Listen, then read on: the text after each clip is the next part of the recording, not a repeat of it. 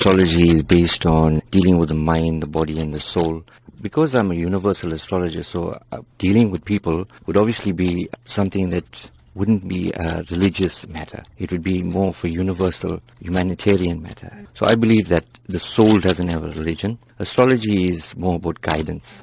Now, tell us a bit more about your focus on children and how you plan to share with children, maybe coping mechanisms, as well as teaching them this particular skill. Why is your focus on children this time? Being qualified in India, I've actually brought in a lot of information from that part of the world, where I found that lots of influential businessmen, they actually rely on astrology on a large level. And I believe that the youth in South Africa are our future.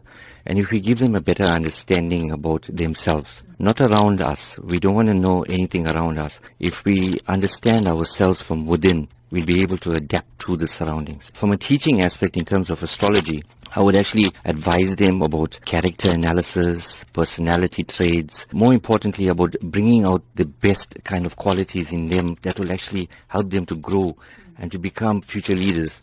Everybody has potential to become a leader, but some of us, based on our backgrounds, our family upbringings, we haven't been given that chance. If we have somebody that can motivate them, well, I believe that they'll be able to make a huge difference in terms of progress and prosperity. What do you say to those people who are of this opinion that you are just quacks? The basic understanding about astrology is that it is, but then also the same token is being given a different name altogether, because there's so many frauds out there. People are doing this to enhance others based on monetary value. There you get a guy like me that's coming along, that's pure at heart, that has compassion for people, that actually has a genuine interest in uplifting people. Now I want to take astrology into a different level. Even with my calculations, it's basically all scientific. And if you know, my kind of a background would be obviously something that is on an engineering level. So I am very adept in terms of calculations. Why have you coupled Vedic astrology